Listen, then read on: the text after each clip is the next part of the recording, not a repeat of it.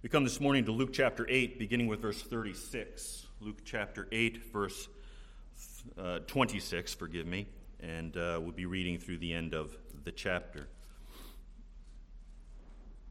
Then they sailed to the country of the Gerasenes, which is opposite Galilee.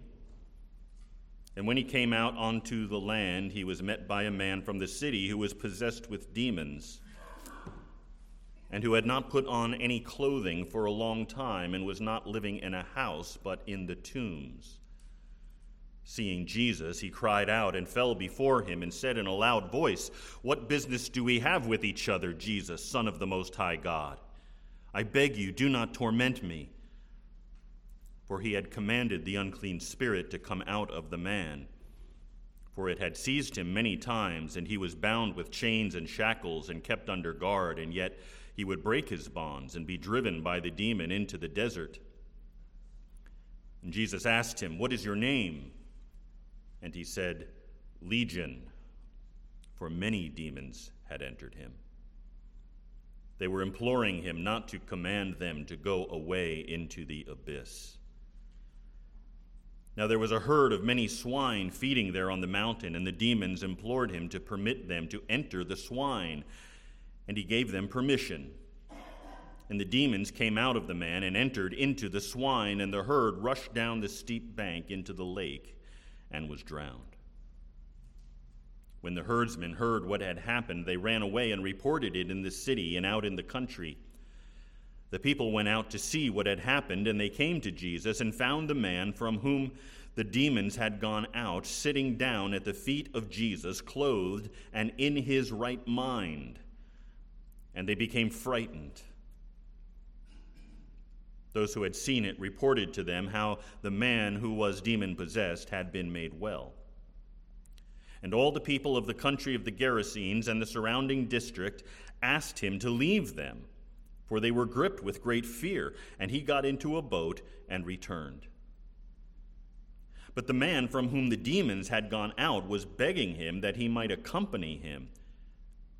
But he sent him away, saying, "Return to your house and describe what great things God has done for you."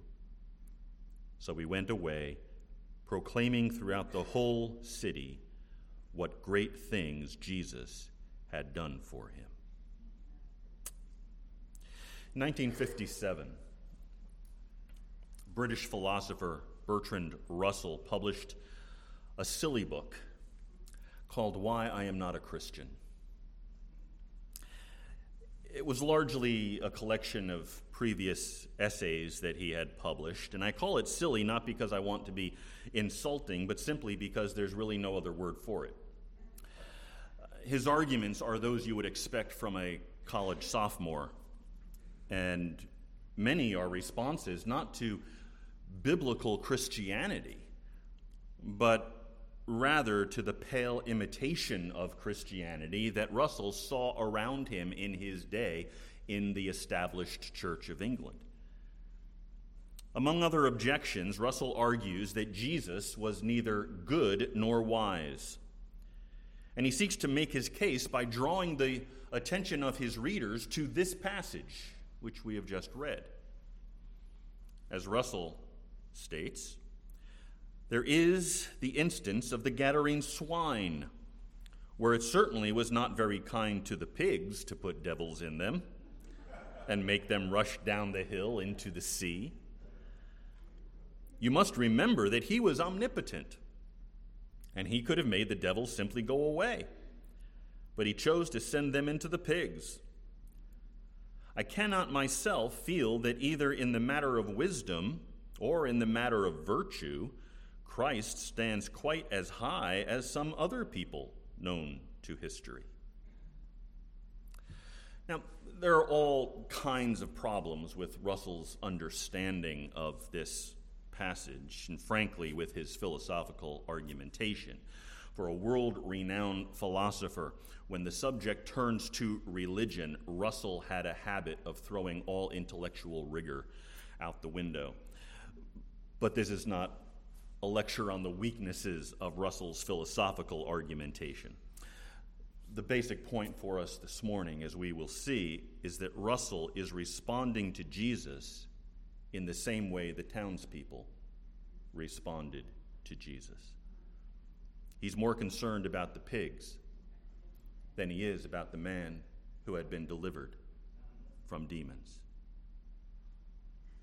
Like the townspeople, Russell has not one word of concern for this poor, wretched man. The truth is that this miracle was a powerful demonstration of the deity of Christ and the total transformation that comes to anyone who receives his grace. Far from being embarrassed by what Jesus did, the incident draws us to trust in him for our salvation and to tell other people what he has done for us. Let's look together at how Luke accomplishes this. Luke tells us that after the stilling of the storm, which we were looking at last week, Jesus sailed with his disciples. They sailed to the country of the Gerasenes, which is opposite Galilee. And when he came out onto the land, he was met by a man from the city who was possessed with demons, and who had not put on any clothing for a long time, and was not living in a house, but in tombs. So immediately, as Jesus steps off the boat onto the shore, he comes face to face with this man who was clearly in a extremely wretched condition. He is naked and has been for quite some time. He is alone, living among tombs. And we will read in a moment that he is quite dangerous, that he exhibits superhuman strength to the point where Mark tells us that everyone was afraid of him. And all of this was the result of the fact that he was, as verse 26 puts it, possessed by demons. The man that Jesus met that day was in nearly the worst condition that you could imagine. He was naked, lonely, violent, and living among the dead.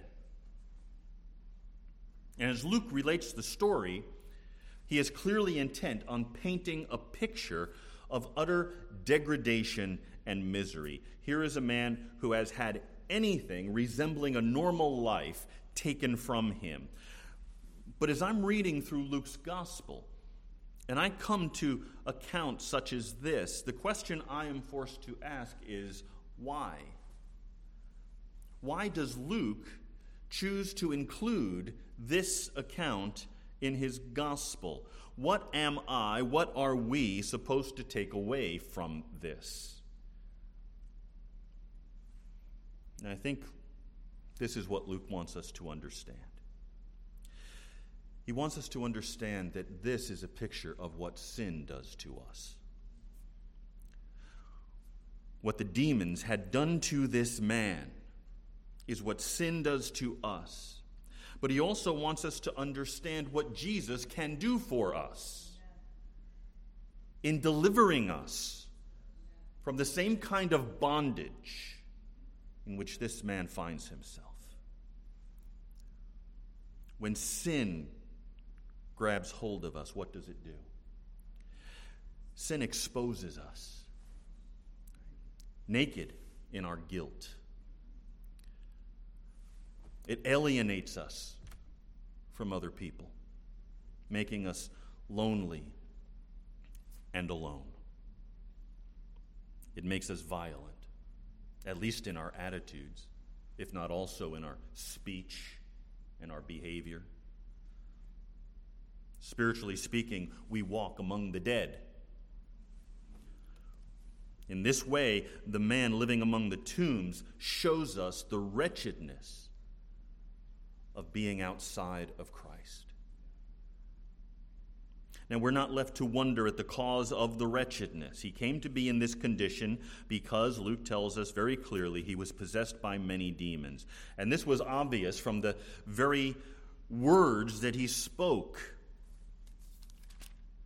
Seeing Jesus, He cried out and fell before him and said in a loud voice, "What business do we have with each other, Jesus, Son of the Most High God? I beg you, do not torment me."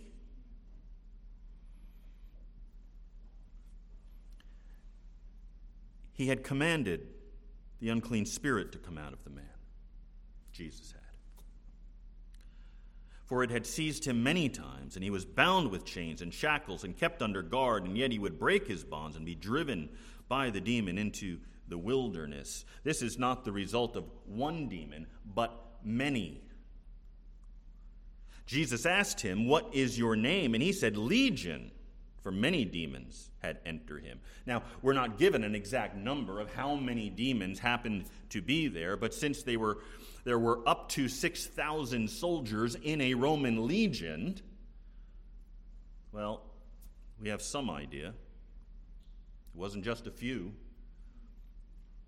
Many, many, many. Mark also tells us that there were about 2,000 pigs. Although if multiple demons can inhabit a single man, I guess multiple demons can inhabit a single pig as well. So we don't know how many, but we're talking thousands of demons in this one man. Now, let's take a moment for a crash course on demonology. Demons are fallen angels.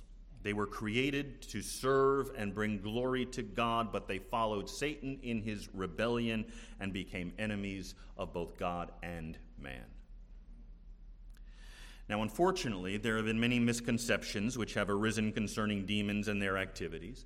Like miracles, demonic activity does not seem to occur with the same level of regularity or the same intensity all the time.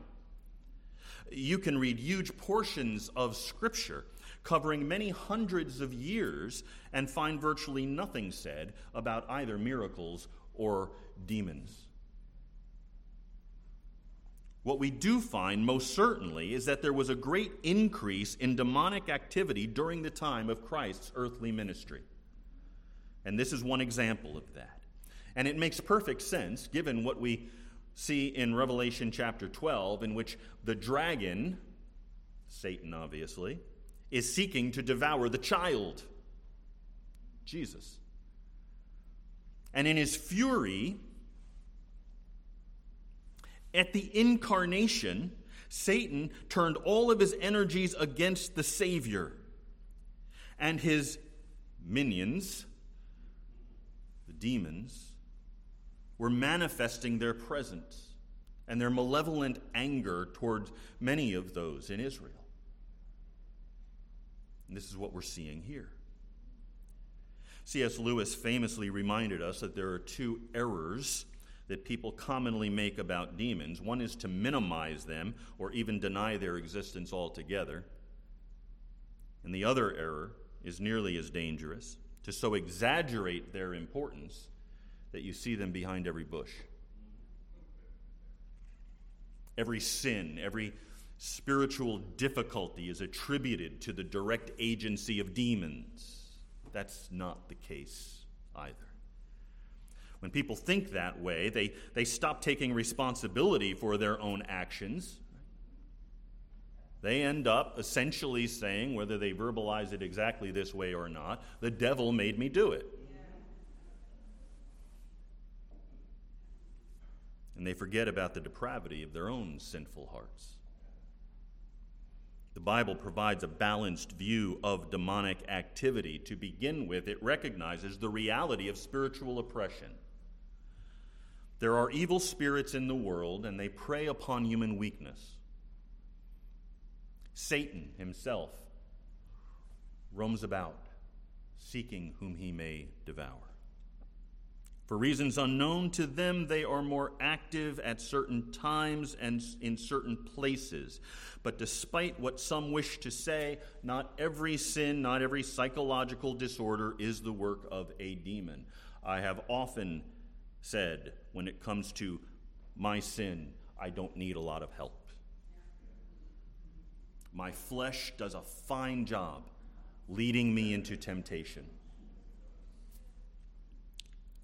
But demons exploit spiritual weakness to gain control over certain individuals, warping their personalities, twisting their actions to evil purpose, and that is what we are seeing here.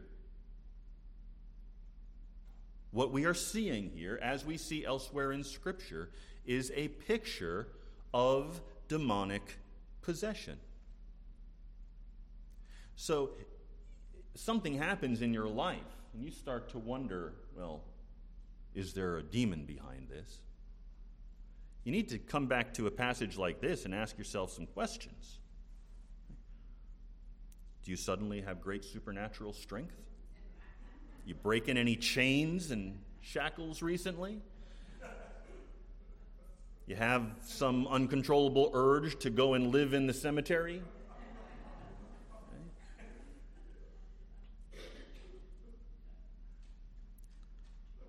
People want to label any unpleasant thing as demonically inspired.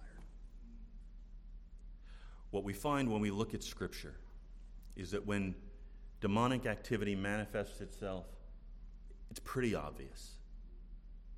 And it has these characteristics. The demons inside this man were trying to dominate and distort and destroy a precious person made in the image of God. And they had brought him to this condition. Evil spirits are nothing to trifle with. Given the chance, they are controlling and abusive and violent. This is what demons always do. They seek to destroy. They seek to oppose that which ought to glorify God.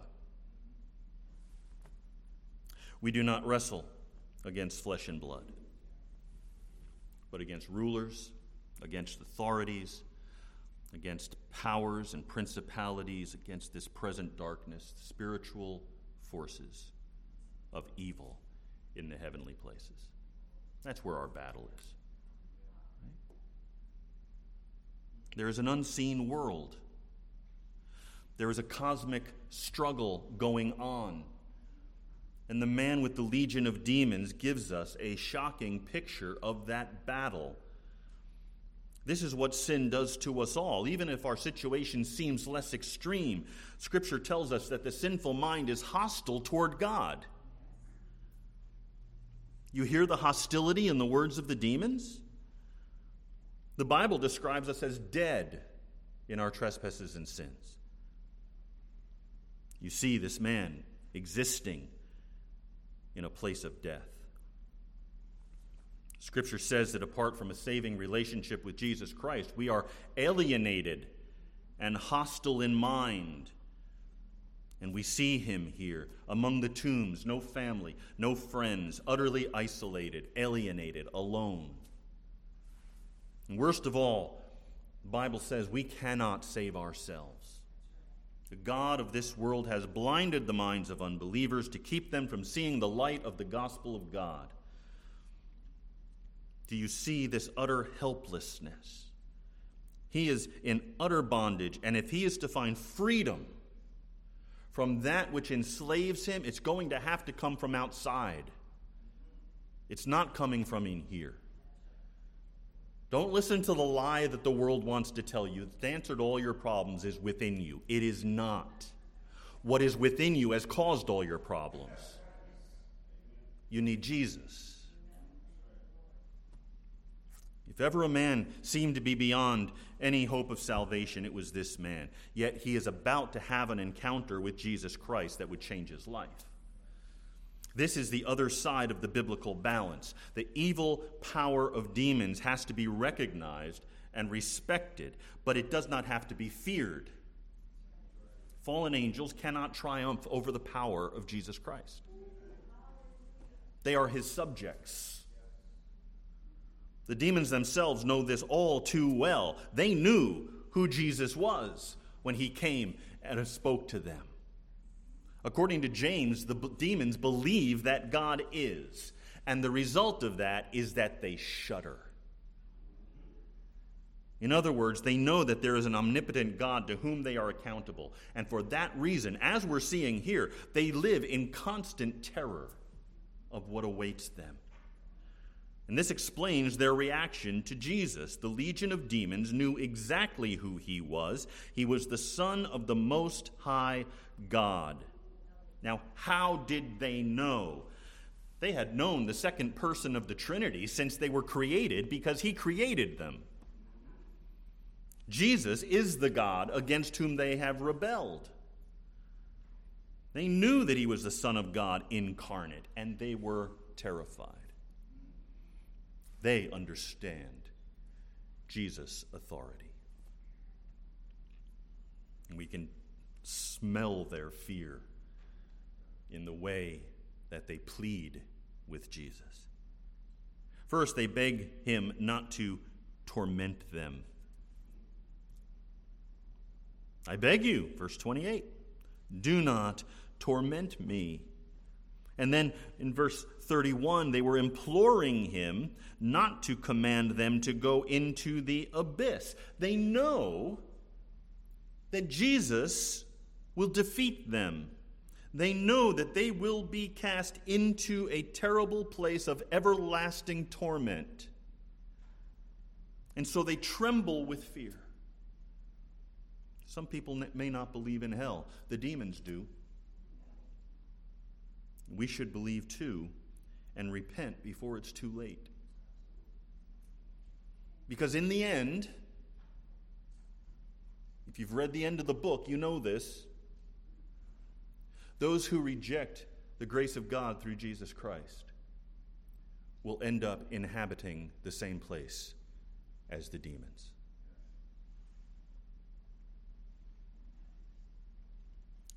It is too late for them. There is no salvation for these angels who have rebelled against God. There is no redemption for them. Even the good angels don't really understand redemption. They are things into which the angels long to look, but they've never been redeemed themselves, so they don't really get it. Redemption is not for angels. Redemption is for men. Redemption is for those who by the work of the Spirit of God come to understand that they are alienated from God, but that alienation can be remedied through Jesus Christ. So Jesus didn't send these demons into the abyss. It was not yet time. Instead, he did something that many people find rather strange. People like our friend Bertrand. There was a herd of many swine feeding there on the mountain, and the demons implored him to permit them to enter the swine. And he gave them permission. And the demons came out of the man and entered the swine, and the herd rushed down the steep bank into the lake and was drowned. People like Bertrand Russell are offended by this. I'm guessing PETA would have a thing or two to say as well. They believe that it was a form of cruel and unusual punishment, at least for the pigs, if not for the demons. How do we respond to that accusation? Well, we might defend Jesus by pointing out that he was not the one who destroyed the pigs. The demons did. Of course, Jesus gave them permission, as the Bible says, but it was still the demons who drove them off the cliff. In pointing out that truth, we could get into all kinds of deep philosophical and theological discussions about the relationship between divine sovereignty and human responsibility. I suppose one could do that. Or one could defend Jesus by arguing that this was better than the alternative, which was to turn the demons loose to torment the general population. We could say that the pigs were ceremonially unclean, and therefore the pigs were a proper receptacle for the demons. We could point out that hog farming was against the law of Moses. It was not even lawful. It was not kosher to raise bacon even if they were only selling it to Gentiles. So depending on who owned the pigs, this could be seen as an act of divine justice. There may be some truth in all of these arguments, and maybe there are others some would like to put forth, but in the end, here's the truth of the matter. Jesus doesn't need to be defended. And those pigs lived and died for the glory of God. And we ought not be embarrassed or ashamed to say so. Jesus cast the demons out as easily as he had commanded the sea. He is the ruler of both the natural and the supernatural realms. And in order to prove this, he permitted the demons to enter the pigs. In this way, everyone could witness what had happened in the unseen world of the spirits. Jesus had delivered this man from demons. The pigs were an essential part of demonstrating the full extent of the miracle which had taken place. Now, the way people responded to this is as important as the miracle itself. This is the second part of the account. Luke could have stopped right there. Jesus delivered the man, demons went into the pigs, demons caused the pigs to go off the cliff and drown. Boom. Guy's healed. Wonderful. Praise God. But there's more that Luke wants us to see. And that we begin to see in verse 34. The way the people responded to this extraordinary event is where Luke is intending to take us when he begins to tell the story. As we asked when we began this morning, why? Every gospel author has to pick and choose. John tells us that if he wrote down everything that Jesus had said and done, the world could not contain the books that would be necessary. So every gospel writer has to pick and choose what he is going to include in his gospel, and Luke makes a deliberate decision to include this event. And he also makes a deliberate decision not to end his description with the pigs drowning. So what does he want us to see? Well, one of the things that we see here is a clear contrast between the herdsmen and then the townspeople and this man whom Jesus had saved. Both of them went away and told other people what had happened, but only one did this for the glory of God. Luke begins with the herdsmen there in verse 34. When the herdsmen saw what had happened, they ran away and reported it in the city and out in the country. The people went out to see what had happened, and they came to Jesus and found the man from whom the demons had gone out, sitting down at the feet of Jesus, clothed and in his right mind, and they became frightened. Those who had seen it reported to them how the man who was demon-possessed had been made well. And all the people of the country of the Gerasenes and the surrounding district asked him to leave them, for they were gripped with great fear. And he got into a boat and returned. So we're not looking at something which took place, in the course of a half an hour. This sounds like it's an all-day event. Jesus delivers this man. Everybody gets afraid, and they take off running, and they tell everybody they know. Some go back to the city, and some go back into the into the outlying regions, right? Out into the country. That's got to take some time before people hear the story and come back and now find this man sitting at the feet of Jesus, listening to Jesus teach in his right mind. It's pretty obvious that word of this event would spread And pretty soon Jesus was surrounded by crowds of people who desired to glorify God and thank him for what he had done. Unfortunately not. That's not right.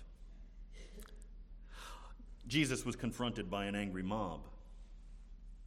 The pigs were gone.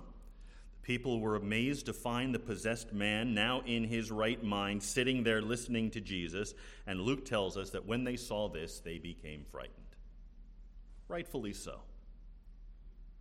It's not hard to understand, really, why they would be frightened. On a purely human level, what just happened was not an everyday occurrence. It's not something people are used to.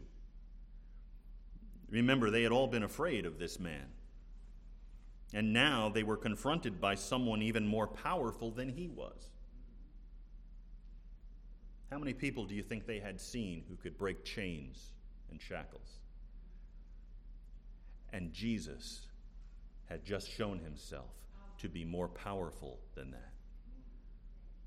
Of course, there was something else going on as well. The pig farmers just saw their livelihood go over a cliff. They were concerned about their financial interests. Notice that they confronted Jesus after hearing how the demon-possessed man had been made well. In other words, they knew that Jesus had cast demons out of the man and into the pigs. They understood what had happened. Now the pigs are gone, and they were afraid that Jesus might just take the rest of their business away. After all, 2,000 pigs is a lot of bacon and ham. And under the law, this was a business they should not have been in the first place. And clearly, Luke wants us to understand what their priorities were. They cared more about their precious pigs than they did about the priceless treasure of a life transformed by Jesus Christ. The people of the Gerasenes had wrong priorities. They were afraid of losing any more of their livelihood, but I think they probably had an even deeper fear, and that fear was of Jesus himself and of his saving power. Luke tells us that they came to Jesus and found the man from whom the demons had gone out. They became frightened, and ultimately they tell Jesus to leave. Well, ask him. You're not going to find somebody who casts out all these demons into some pigs and then tell him what to do, but they made clear what their preference was. They could see what Jesus had done, and they still rejected him. They were full of fear. They were afraid of Jesus. They were afraid of his power and authority. They were afraid of his ability to change someone's life in ways they couldn't even imagine, even begin to understand. Perhaps most of all, they were afraid of what Jesus would change in their own lives if he stayed around much longer. Have you ever shared the gospel with someone and they seem to understand? They know they're sinners. They believe that Jesus could forgive them, but they don't want him to. I've spoken to people who said, yeah, I believe everything you're saying, but I don't want to change my life. And I know that's what Jesus would demand. This event that we're looking at here is really, when you get underneath the demonic and the supernatural, it's really not so strange. It's not so different than what we experience all the time. People who refuse Jesus, knowing what he is able to offer them, and they don't want him. People who are bound in their sin and don't want to be liberated. People whose eyes have been blinded, and they like it that way. So they sent Jesus away. If they had trusted him, he could have put them in their right minds too. They clearly weren't in their right minds because they sent Jesus away. If you're in your right mind, you want to get as close to Jesus as you can be. He could have taught them everything they ever needed to know. He could have changed their lives as well. And we know this because Jesus did all this and more for the man that he saved. It's one of the most radical transformations in the gospel accounts. Jesus took a man who was naked, dangerous, alienated from every other living person, a man living among the dead, and he changed his entire life forever. Notice all the things Jesus did for this man. Luke describes him as the man from whom the demons had gone out in verse 35. So Jesus delivered him from demons. He was no longer possessed, oppressed by fallen angels. Jesus Christ is now in control of his life. And wherever Jesus takes control, there is freedom. There is liberty. The man was sitting at the feet of Jesus. The man who had raged about, frightening everyone who had come near to him. The man who had broken chains and shackles. The man who had wildly roamed about the desert. Was that wild man no more? Jesus had calmed the storm of his soul, and now he was able to sit quietly and listen to the words of his Savior. No longer alone, no longer isolated, he now has a saving relationship with Jesus Christ. And as a result, soon he would have many other healthy relationships. This isn't something Luke dwells on, but that's certainly the implication. He was coming back into community. He would be fully clothed. And that too is significant. Previously, he went around naked without any sense of modesty or decency, and now he wears proper clothes. The orderly way in which he was behaving was a sign of the discipline that Jesus had brought into his life. Another way to say this is the man was finally thinking sensibly. Luke says he had been made well. It's a marvelous picture of what happens in salvation. We leave the sinful power of Satan and come under the control of Jesus. You understand this, right? When we look at the spiritual condition of men and women, we cannot help but speak of men and women as being in bondage. The question is, who are you in bondage to? Who are you a slave of? The enemy of your soul or the lover of your soul? I'm a slave of Jesus Christ. And in that slavery is freedom. In that slavery is liberation from all of the bondage that the enemy desires to place upon me. We enter into a wonderful new personal relationship with him and also with his people. And so in Christ, I am not alone. I've got you. Praise God. I can go into a Bible-believing church anywhere in the world and know that I am with relatives.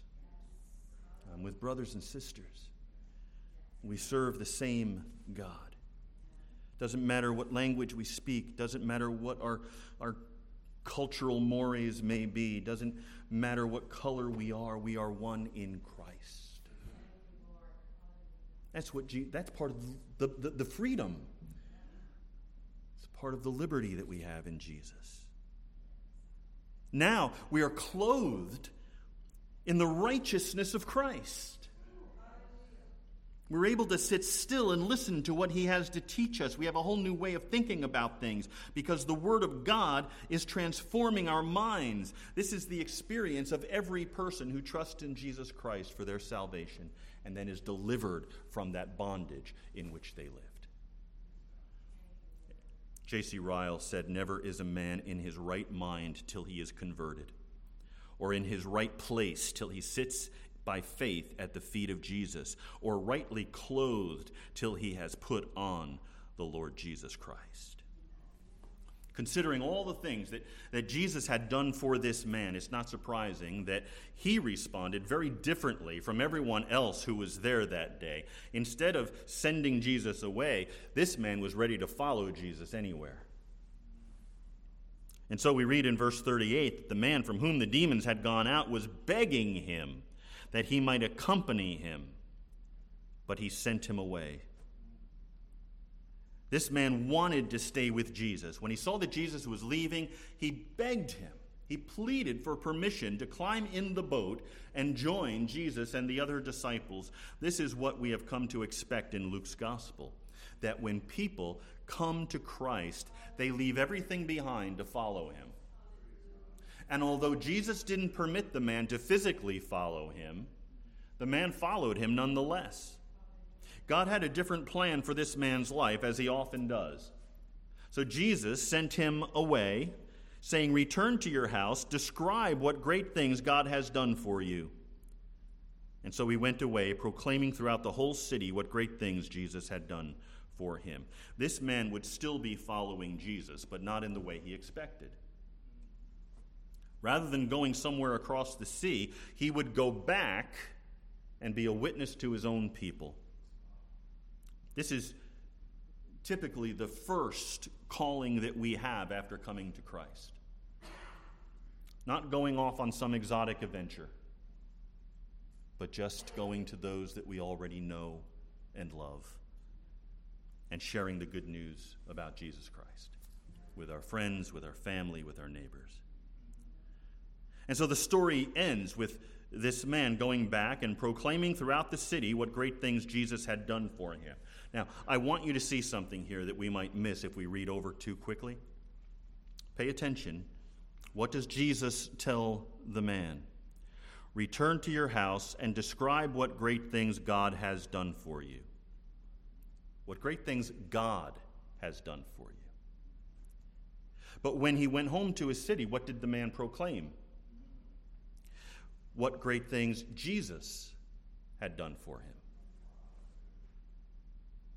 You see, in proclaiming the great things that Jesus had done, this man was being obedient to Christ's command.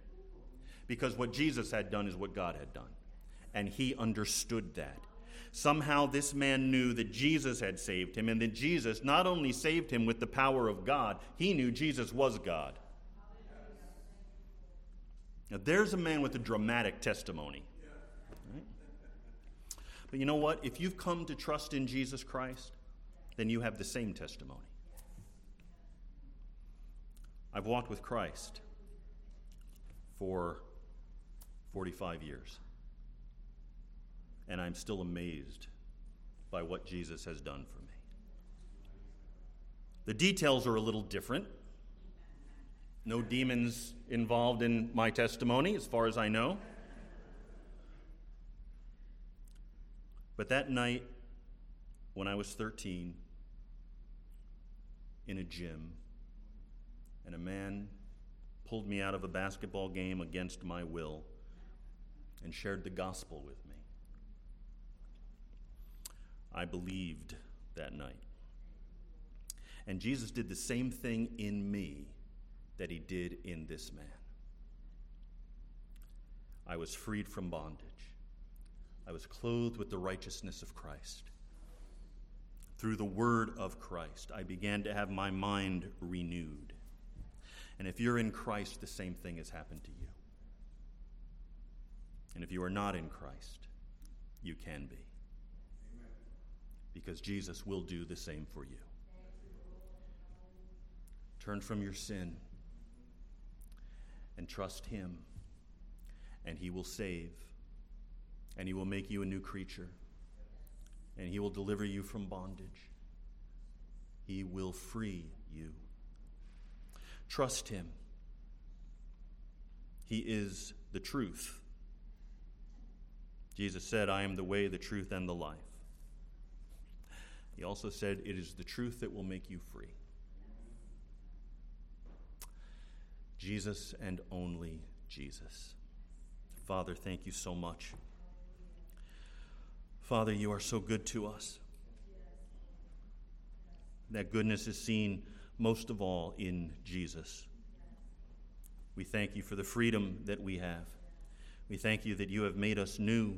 We thank you, Father, that one day we will see our Savior face to face, sitting at his feet as this man did. Oh, Father, what a privilege that was for that man. I cannot imagine. Father, I would do anything to sit at the feet of Jesus and to hear him teach. One day I will.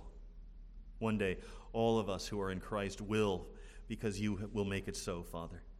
Thank you.